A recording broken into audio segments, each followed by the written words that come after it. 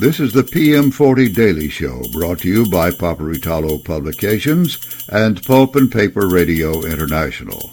And now, stand by for today's PM40 update.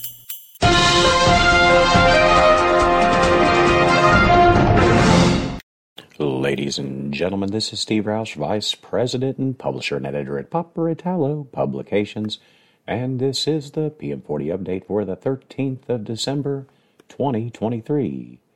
The PM40 closed up at 51.86, up 135 points from the previous close.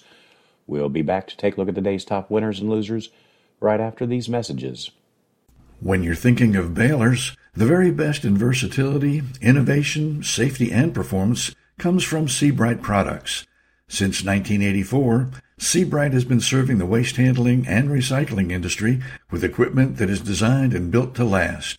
Whatever your need is for a baler, big or small, Seabright products can help.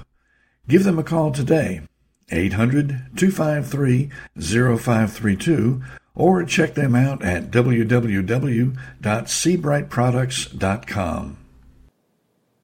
This is Jim Thompson with Paperitalo Publications. I want to introduce a new sponsor which we are really excited to have on board.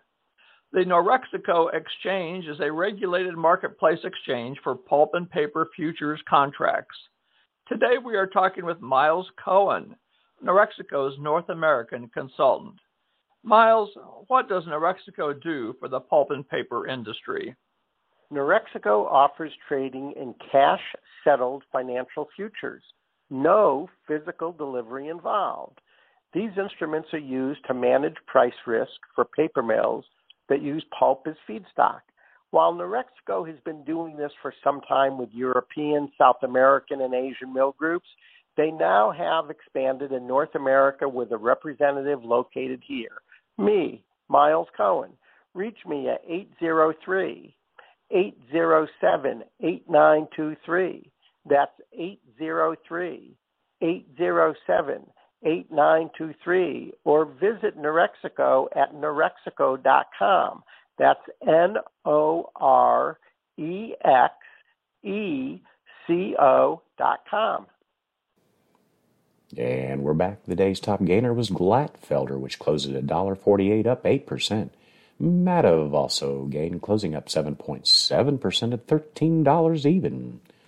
Other winners for the day were Canfor, West Fraser Timber, and Rayonier Advanced Materials. The biggest decliner for the day was IT Tech Packaging, closing at 29 cents, down 5%. Klabin also lost, closing down 1.2% at $8.56. The only other decliner for the day was Sylvamo, so it was a good day for all the PM40 companies, but the three.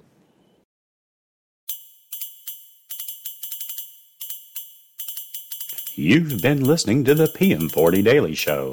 This PM40 update has been provided only as a courtesy to our listeners. Nothing said here is to be construed as financial advice. Always consult with a financial professional before taking action on market data from any source. Copyright 2023, Paperitalo Publications, all rights reserved.